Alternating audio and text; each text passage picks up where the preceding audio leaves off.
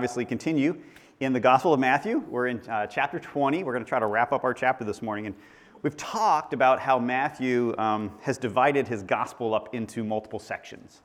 So he's got different phrases and keywords that he's used to take this entire long letter or book or volume and split it up into smaller chunks so you know what to expect. And I've kind of put that together on the screen here just to remind you. In chapter 1, verse 1 through 4:16 is this introduction. It's the genealogy of Jesus from his childhood through his baptism and temptation. These were the years prior to his public ministry, prior to him actually going out and doing teaching and miracles. It ended, this section, chapter 4, ends with Jesus overcoming temptation in the wilderness for 40 days. He was tempted by Satan in the wilderness, or the Satan, the tempter, in the wilderness. And John the Baptist gets arrested. And then right after that, we read in chapter 4, verse 17, "From then on, Jesus began to preach, 'Repent, because the kingdom of heaven has come near.'" So that phrase, "from then on," is one of those transitional phrases that happens twice in the book to then introduce a new section. So chapter 4, verse 17, began a new section that goes through chapter 16, verse 20. And it's about Jesus teaching. It begins, chapter 4, verse 17 begins with, "From then on, Jesus began to preach, 'Repent, because the kingdom of heaven was near.'" So that from then on, Jesus began to preach. And we have in this section, chapter 4 through chapter 16, we have all these miracles that he's doing and all these teachings. You have the Sermon on the Mount, a lot of teachings about what the kingdom of heaven is like and how to live as a child in the kingdom. At the end of that section, Jesus asks the disciples, "Who do people say that I am?" And the disciples say, "Well, other people say that you're a prophet, that maybe you're one of the old prophets come back or just a great prophet now." And Jesus said, "Well, who do you say that I am?" And Peter just jumps in and says, "Well, you're the Messiah." And then Jesus says, "You're right, but don't tell anybody." They were just commanded not to tell anybody that he was the disciple, that he was the Messiah. And then in chapter 16, verse 21, we start our next section. "From then on," the other key phrase there, "from then on, Jesus began to point out to his disciples that it was necessary for him to go to Jerusalem and suffer many things from the elders, chief priests, and scribes, be killed, and be raised the third day." From then on, starting chapter 16, verse 21, in our study, in Matthew's account of the life of Jesus, from then on, Jesus began to explain to his disciples that he was going to have to go to Jerusalem, that he was going to be abused, that he was going to be killed, and then he was going to raise from the dead on the third day. It's the first time that Jesus predicted his death was chapter 16, verse 21. And it's not the last time. Later, Peter and James and John are going to have an encounter with Jesus on a mountain. They go up with Jesus on a mountain and they see Yahweh, right? They see God appear to them, and they see Moses and Elijah appear to them. And as they're coming down from the mountain, we read this. "As they were coming down from the mountain, Jesus commanded them, 'Don't tell anyone about the vision of the Son of Man until the Son of Man is raised from the dead.' So the disciples asked him, 'Well, why then do the scribes say Elijah must come first?' 'Well, Elijah is coming and will restore everything,' he replied. 'But I tell you, Elijah has already come.' And they didn't recognize him. On the contrary, they did whatever they pleased to him. In the same way, the Son of Man is going to suffer in their hands." This is the second clear pronouncement of his death. It's only to, as far as we know, it's only to Peter, James, and John as they're coming down from the mountain, because he's going to then connect with the rest of the disciples. And a couple verses later in chapter 17, "As they were gathered together in Galilee, Jesus told them, 'The Son of Man is about to be betrayed into the hands of men. They will kill him, and on the third day he will be raised up.' And they were deeply distressed." So it's the third declaration, but the second one to the whole group of the disciples. Okay, that Jesus is going to die, he's going to be killed, and then rise from the dead 3 days later. This morning, we pick up with this theme of the Passion of Christ. We pick up with this idea and this concept and this teaching that Jesus had, that he was going to be killed and then rise from the dead. And in chapter 20, starting in verse 17, is where we're going to pick up this morning. "While going up to Jerusalem," Jesus took the 12 disciples aside privately and said to them on the way, "See, we're going up to Jerusalem, and the Son of Man will be handed over to the chief priests and scribes, and they will condemn him to death. They will hand him over to the Gentiles to be mocked, flogged, and crucified, and on the third day he will be raised." So this is our fourth prediction and the third one to the whole group of disciples. And actually, this is the first time that Matthew actually calls them the 12. This is like the first time they're designated as the 12 disciples in Matthew's gospel. We started this major movement of the gospel in chapter 16 with Jesus saying, "I'm going to go to Jerusalem, I'm going to be abused, I'm going to be killed, and I'm going to rise from the dead." We end this section as they're approaching Jerusalem at the end of chapter 20 with Jesus reminding them of the exact same message.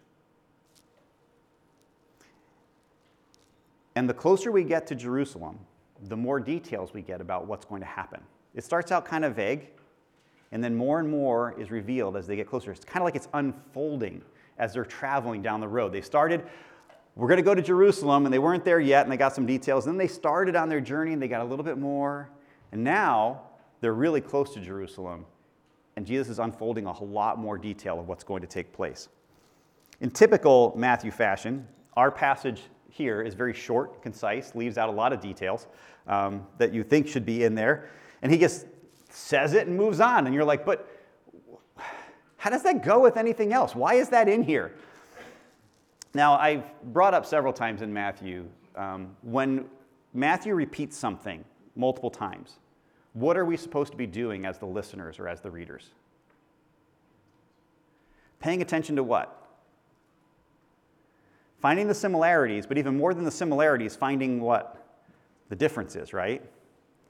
So when it's repeated, you're going to find that there's a reason it's being repeated, and often one little detail will come out in the repetition that wasn't there in the previous iteration of it, and it kind of unfolds a little bit more of the picture of what's going to take place.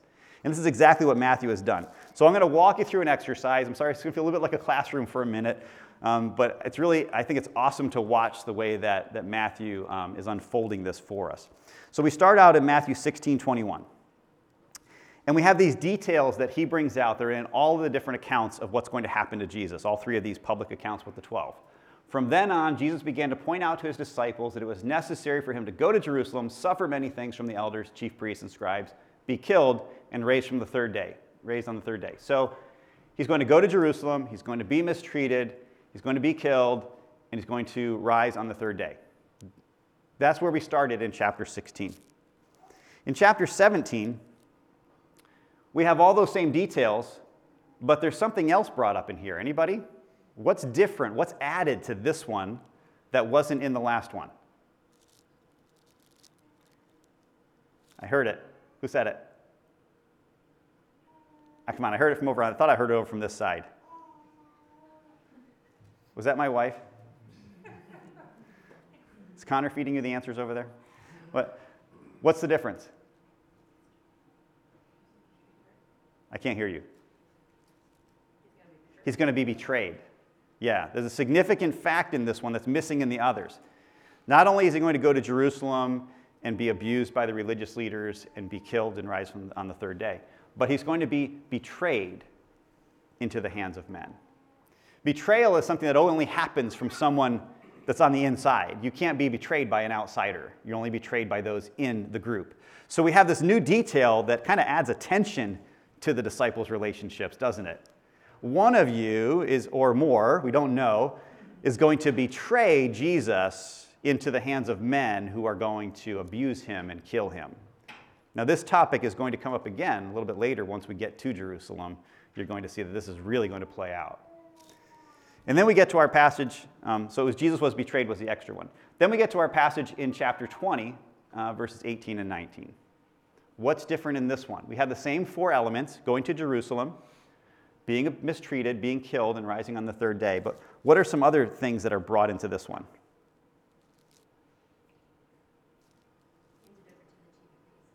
What's that?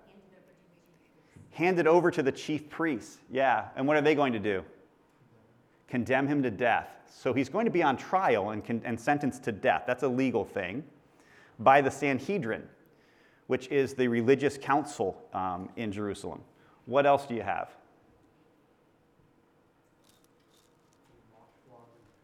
He's going to be mocked, flogged, and crucified. That's pretty specific.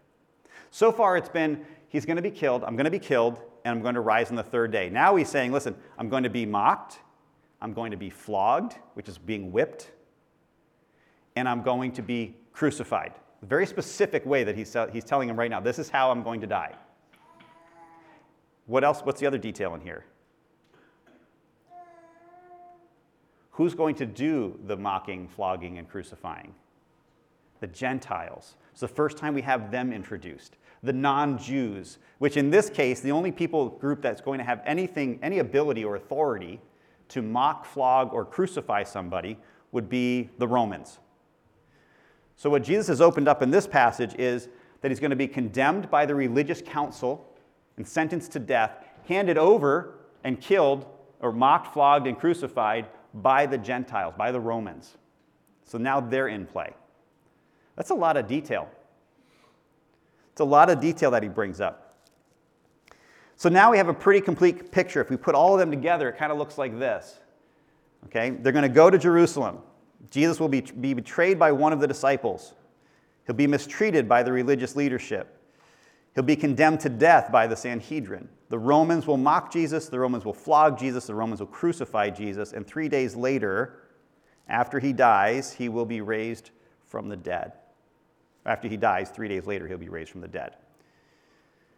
So what we can see from these teachings is Jesus knew for quite some time exactly what was going to happen. He didn't give all the details up front. Maybe they were revealed to him as he went along, but he's God. I kind of think he knew all along what the plan was. It's my theology. And yet, he still chose to come, to live, and to be obedient to the will of the Father, knowing that this is what was going to happen. Knowing that this is how he was going to be treated. I can't think of a more amazing example of grace than that. I may walk into a relationship and I may get abused by somebody and then offer grace. But imagine walking into a relationship, being told up front, you're going to go into this relationship and they're going to abuse you. They're going to discredit you. They're going to mock you. They're going to whip you. They're going to kill you. And then saying, yeah, I'll do it. I'll gladly do it. What an amazing love that the Father had for us and that Jesus had for us, that he would come down to earth to do that. He knew very well what was going on and what was going to happen. And now the disciples know too. I don't think they understand all of that's going to happen, even though it's been explained several times. Because when it starts to play out, they're going to scatter. And afterwards, they're going to say, well, what just happened?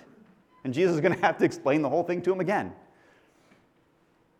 Because this is just unfathomable that this would happen to such a good person, let alone to the Son of God.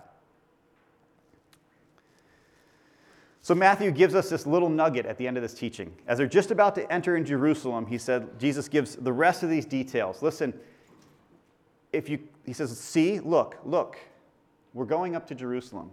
We've been traveling for days and days. We're almost there. When we get there, let me tell you what's going to happen.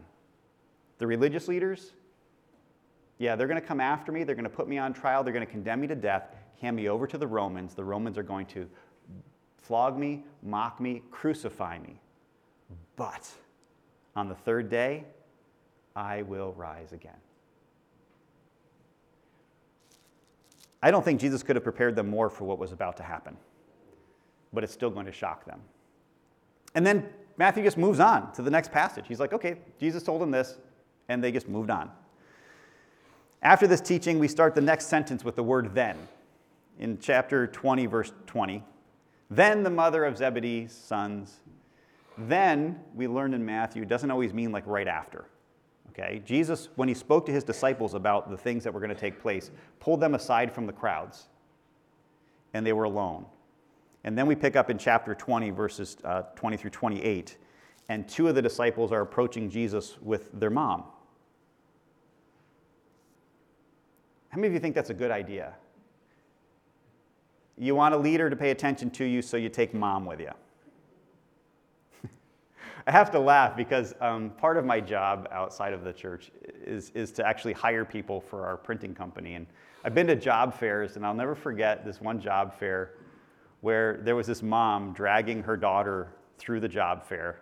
The daughter's in like pajama bottoms and a loose sweatshirt, and there's three guys tagging along behind the girl because they're all like just gone on her or whatever. And mom's making her go through the job fair, and she's talking to me about the jobs we have and wants to know if I think her daughter would be a good candidate. And I'm thinking, probably not.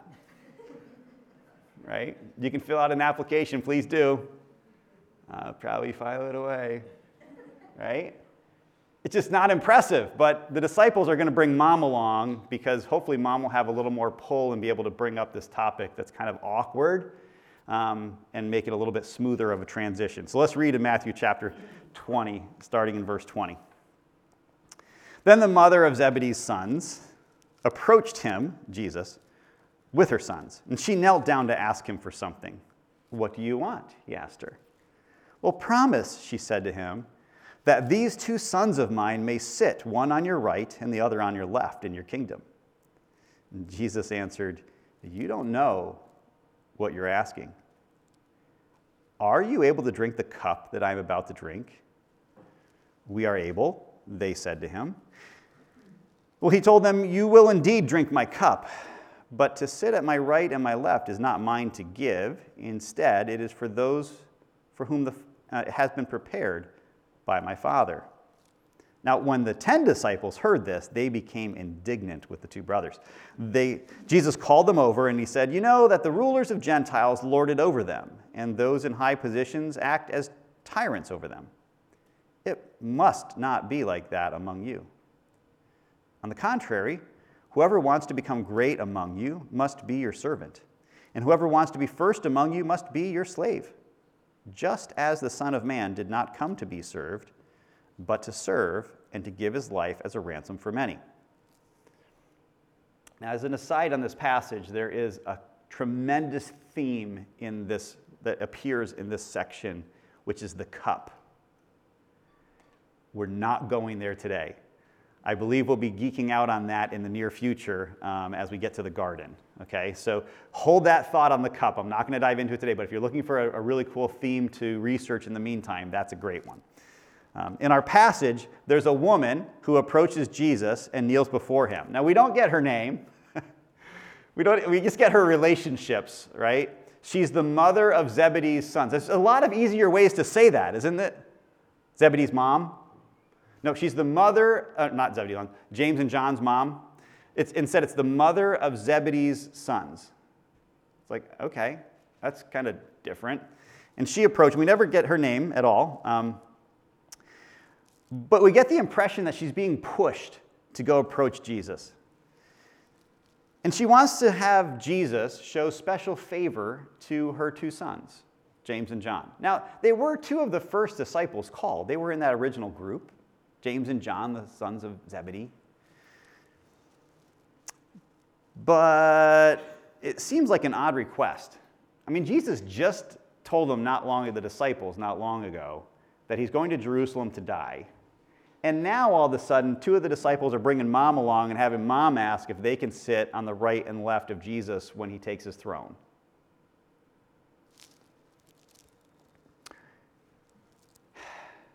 Why would they even think that? We have to remember that Jesus actually told them about thrones not long before this. And he actually planted the idea in their heads. Matthew chapter 19, just before this, Jesus said to them, "Truly I tell you, in the renewal of all things, when the Son of Man sits on his glorious throne, you who have followed me will also sit on 12 thrones, judging the 12 tribes of Israel." Now that must have just stuck in their head, and they're like, the renewal of all things. We're almost in Jerusalem.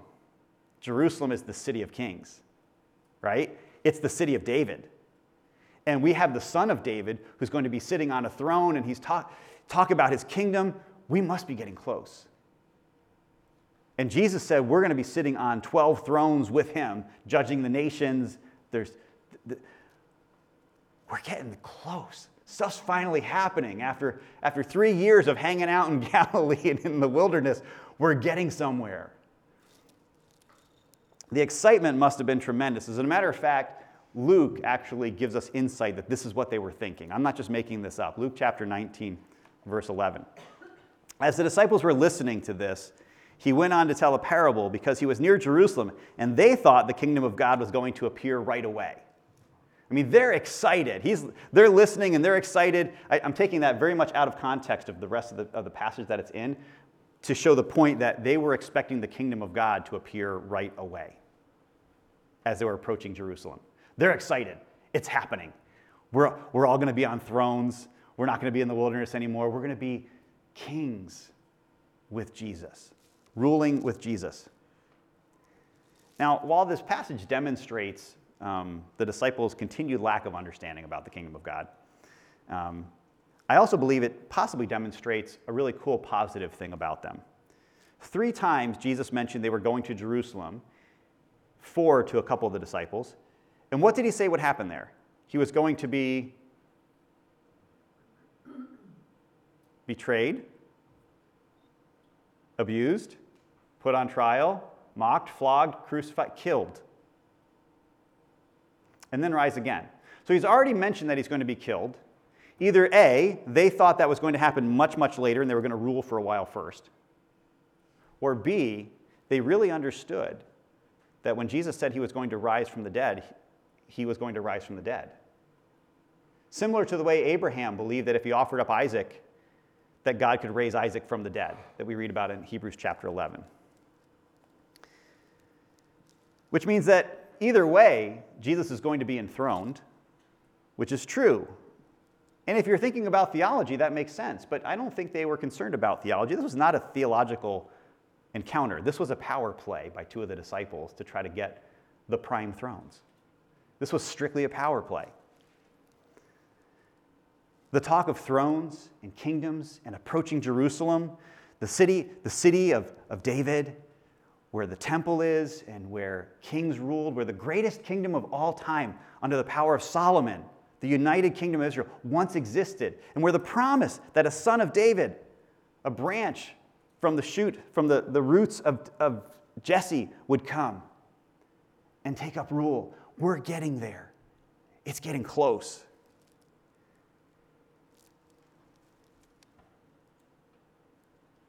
The fact that the other disciples are upset kind of tells you that they wanted the same thing.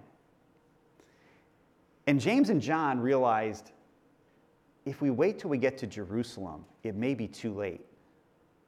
If we want to get our place next to Jesus while we're ruling, we better act before the chaos of Jerusalem and before the other disciples do it. So they grab Mom,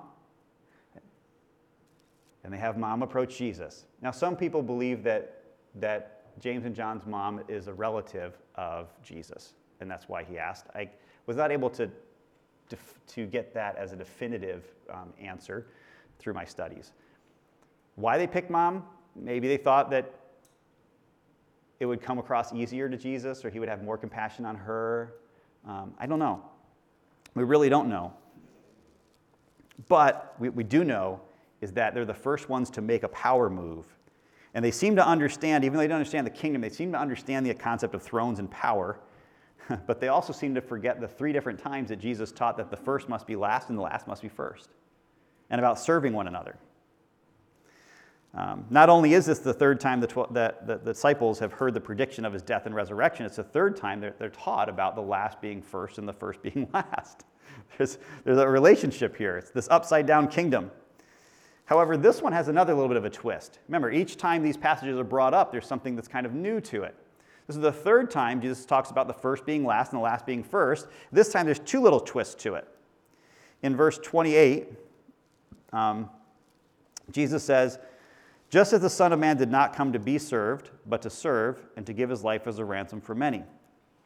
Jesus is linking back, and he says that he is the servant and the slave. And you, as disciples, must be slaves like Jesus. Well, Jesus hasn't exactly fulfilled his role of the ultimate slave yet, the ultimate servant, because he hasn't given his life yet. So this is kind of a preemptive teaching. You must be like me. You must remember that to become great, you must become a servant, and if to become great, you must become a slave. First twist, slaves have no rights, no power, no authority, no seat at the table. If you want to become great, you must become like a slave. He picked the lowest of positions with the least amount of influence and power. And said that's what you must be like. And the second twist, just like I am, Jesus says. You must become like Jesus.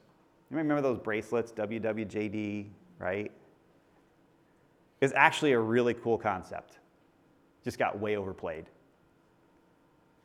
But Jesus said to his disciples, you need to be like me. You need to be a slave like I will. Now, they don't understand it yet, but they will get it. Jesus is the ultimate example of the first becoming last. The King of heaven leaving his throne in heaven to become human. Giving up his rule and his authority to become obedient. Giving up the life that he had to suffer death for us. Being rejected by the people who were supposed to praise him, and then being killed by those who are not even part of his family. And even though he was willing to become least, God the Father is going to make him the most. And I think that there's one passage in the New Testament that really brings this out that I want us to read together. Jesus is talking about something that's going to happen. For his disciples, it hasn't happened yet. But after it happens, it's like the light bulb goes off. And the apostles get it, and the apostle Paul gets it too. And I think the best illustration of this is found in his letter to the church in Philippi. Philippians chapter 2, verses 5 through 11. It says this, adopt this same attitude as that of Christ Jesus. In other words, he starts right out by saying, you need to be like Jesus, which is what Jesus was saying in our previous passage. Who existing in the form of God, did not consider equality with God something to be exploited or to hold on to. Instead, he emptied himself, taking on the likeness of humanity. And when he had come as a man, he humbled himself by becoming obedient to the point of death, even to death on a cross. And for this reason, God highly exalted him and gave him the name that is above every other name, so that at the name of Jesus every knee will bow in heaven and on earth and under the earth, and every tongue will confess that Jesus Christ is Lord, to the glory of the Father. Do you notice who put Jesus in the exalted position? The Father. When Jesus answered James and John, said, are you able to drink this cup? And they said, yes. Well, you will, but I can't give you that position. The position of honor only comes from the Father. It's the one whom the Father has set aside. But you have Jesus humbling himself, becoming a servant, taking on humanity, and dying a death on a cross, even though he did nothing wrong. This is the example of Jesus that he's giving us in chapter 20. When he says, you must become the servant of all and you must become the slave of all, just as the Son of Man is. Just as I am, Jesus said. And they don't understand it all yet, but they will. Jesus said that he came not only to do that, but to be the ransom. Jesus said, I'm going to Jerusalem, and I'm going to die, and I'm going to be raised from the dead. And he says, and I'm going to do it out of obedience to the Father so that I can ransom the many, which we read about in Isaiah 53 this morning. He came to ransom many. This is the only time that Jesus uses this version of the word ransom. It talks about the purpose of why he came. It's a rescue mission. It's a rescue mission for all of mankind. So Jesus' twist is that the disciples need to be like him, or at least like he will be. And they'll see that when they get to Jerusalem. I think there's a lesson here for all of us, and that is that servanthood must exemplify every Christian leader, and indeed every Christian. We'll never be Christ-like until we serve rather than manipulate others to serve us. Because isn't that really what we're doing? Either we're going to serve others or we're going to try to get others to serve us. But you have to think about it this way. Because of the impact of God's love in our lives, we can now love. And because of the transforming impact of God's grace in our lives, we can now serve. So after this kingdom teaching, we get our last part of this chapter and this pre-Jerusalem segment of Matthew's gospel. Again, he just moves right on to the next thing. And as they were leaving Jericho, a large crowd followed him. And there were 2 blind men sitting by the road. When they heard that Jesus was passing by, they cried out, "Lord, have mercy on us, Son of David." Well, the crowd demanded that they keep quiet, but they cried out all the more, "Lord, have mercy on us, Son of David." So Jesus stopped, called to them, and said, "What do you want me to do for you?" "Lord," they said to him, "open our eyes." And moved with compassion, Jesus touched their eyes, and immediately they could see, and they followed him. So there was a large crowd going to Jerusalem, including those from Galilee where he'd come from. What were they going to Jerusalem for? There's a celebration that's going to take place very soon, the Passover. So you would have people from all the different towns and villages traveling up to Jerusalem for the Passover, large crowds. So Jesus had excused himself from this crowd to go speak to the disciples privately when we started in chapter 20, verse 17. But this passage tells us now that we're in Jericho. Now, Jericho is the last stop before Jerusalem. It's about 15 miles from Jerusalem. So they've come from Galilee all the way down to about 15 miles out of Jerusalem. And that's not a short distance on foot, but it's still closer than they were in Galilee. Here's kind of a picture of where they were. They started way up in Capernaum in the area of Galilee. They went through all of that, and now they're way down there at the bottom, Jericho, almost to Jerusalem. That's a lot of travel. It's a lot of alone time. A lot of time with disciples. And as the mob heads toward Jerusalem, there's some beggars calling out. Now, with all these travelers to Jerusalem for the Passover, it's prime time for beggars, right? Think about it.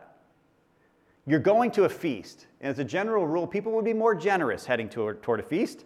We're about to celebrate God's graciousness to us. I should be gracious like God is gracious. And then you just have these throngs of people going down the roads. I can imagine the closer you got to Jerusalem, the more people there were just lining the sides of the road, looking for some kind of mercy or handout, right? It had to get annoying, honestly, especially if they're all calling out, right?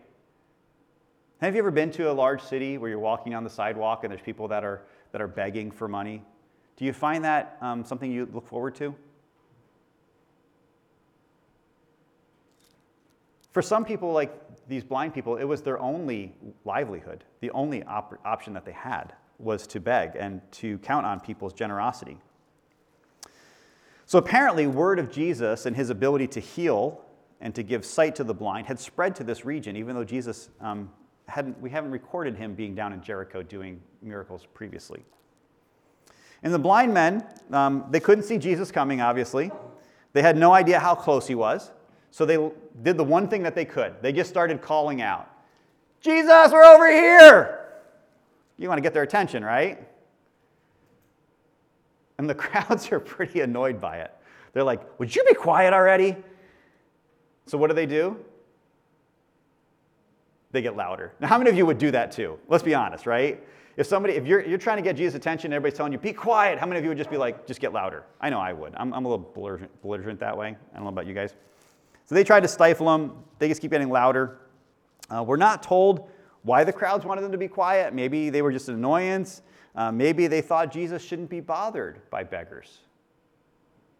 That would sound familiar. Isn't that what the disciples were saying about the children coming to Jesus? Keep the children away. Jesus is too busy. He's got more important things to do. And Jesus says, well, let them come.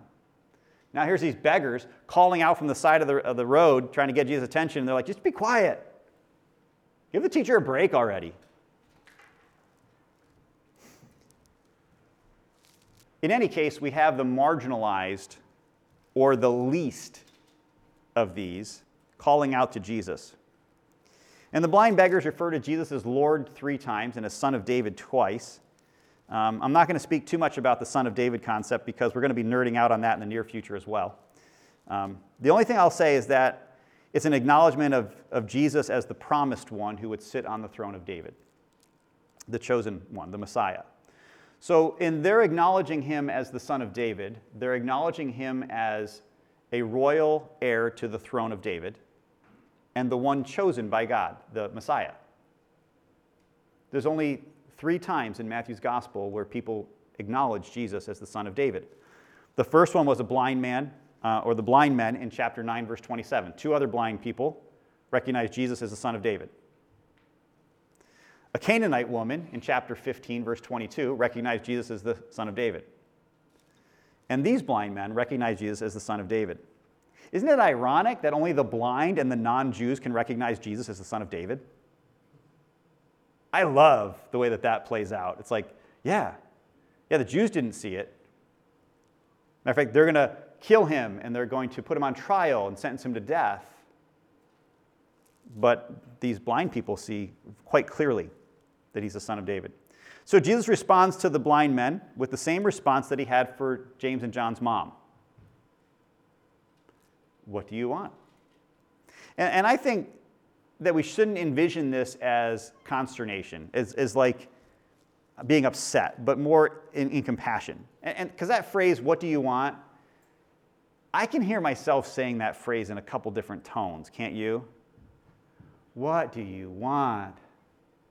Have parents ever say that to your kids that way?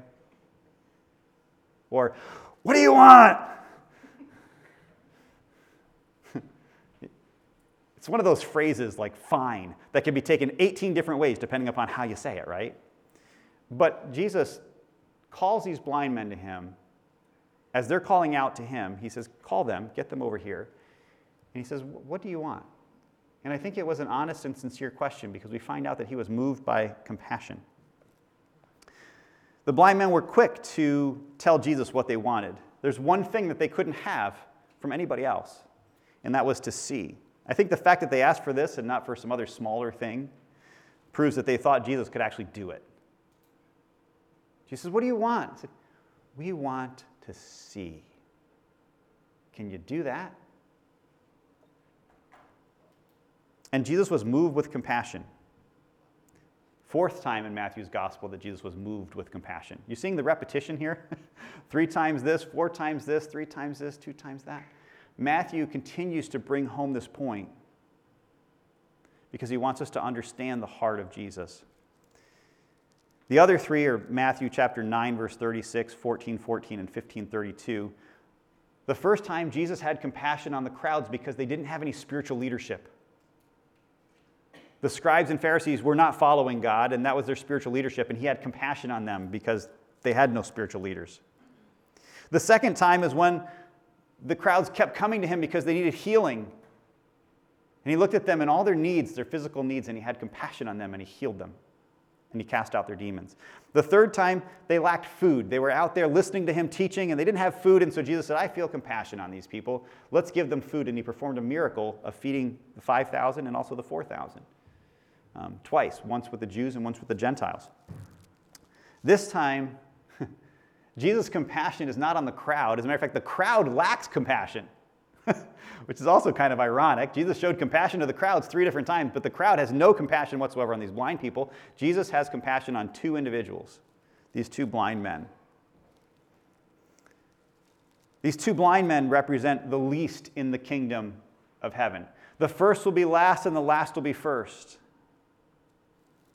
They had no way to provide for themselves. They relied upon others for pretty much everything, including even getting to the road to beg. How do you get to the road to beg if you can't see? They were the children that we read about earlier, those with no position or status in society. And just as we talked about the rich young ruler in that he would be seen as having the blessing of God because he had riches, often blindness would have been perceived as a punishment from God. Check out John chapter 9, verses 1 and 2 on your own for that. These men would be perceived as either sinners or the cause of somebody else's sin, being punished by God for something somebody had done. And any pious Jew would not want anything to do with them, probably. So what did Jesus do? He stops, he calls them, he talks to them, and he touches them. And they're immediately healed, and they follow Jesus. That's all you get at the end. And they were healed, and they followed Jesus, which is unlike the rich young ruler. Are you seeing the contrast? It's the same lesson played out in a different detail with a couple new facts here. It's a beautiful picture of what Jesus still does today. Let me give you a quote here.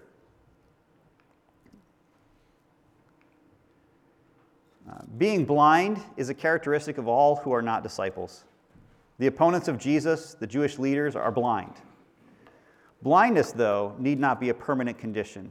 Jesus' presence and power to save extends to those who desire to see. Jesus, we want to see. You have the least of the kingdom humbling themselves before Jesus and trusting that he is who he says he is. As our chapter closes with Jerusalem off in the distance, it's almost in view, not quite. It's about 15 miles away and about 3,700 feet of elevation gain. Jericho is about 1,200 feet below sea level, and Jerusalem's about 2,500 feet above sea level, so about 3,700 feet of elevation to gain. So when he says we're going up to Jerusalem, they're literally going up to Jerusalem. Not just a phrase, they're literally going up to Jerusalem. So what was Jesus trying to teach them? Because the next passage we get into that David's going to dive into is going to be Jesus entering into Jerusalem. We started our section in chapter 16 with Jesus saying he was going to die and rise from the dead. And we end this section just before Jerusalem with Jesus saying he's going to die and rise from the dead. What was Jesus trying to teach his disciples in this section to prepare them for what was going to happen in Jerusalem?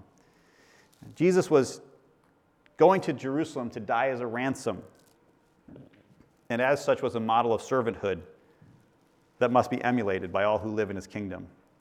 We are to become servants of others, not just the wealthy, but even the ones who society casts out and looks over.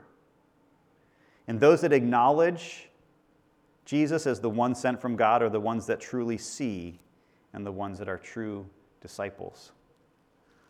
For us today, it's a done reality that Jesus paid a ransom so that if we humble ourselves and call on him, our eyes will be open to who he is so that we can follow him to new life and to victory over sin and death, even to rule and reign with him over all of creation.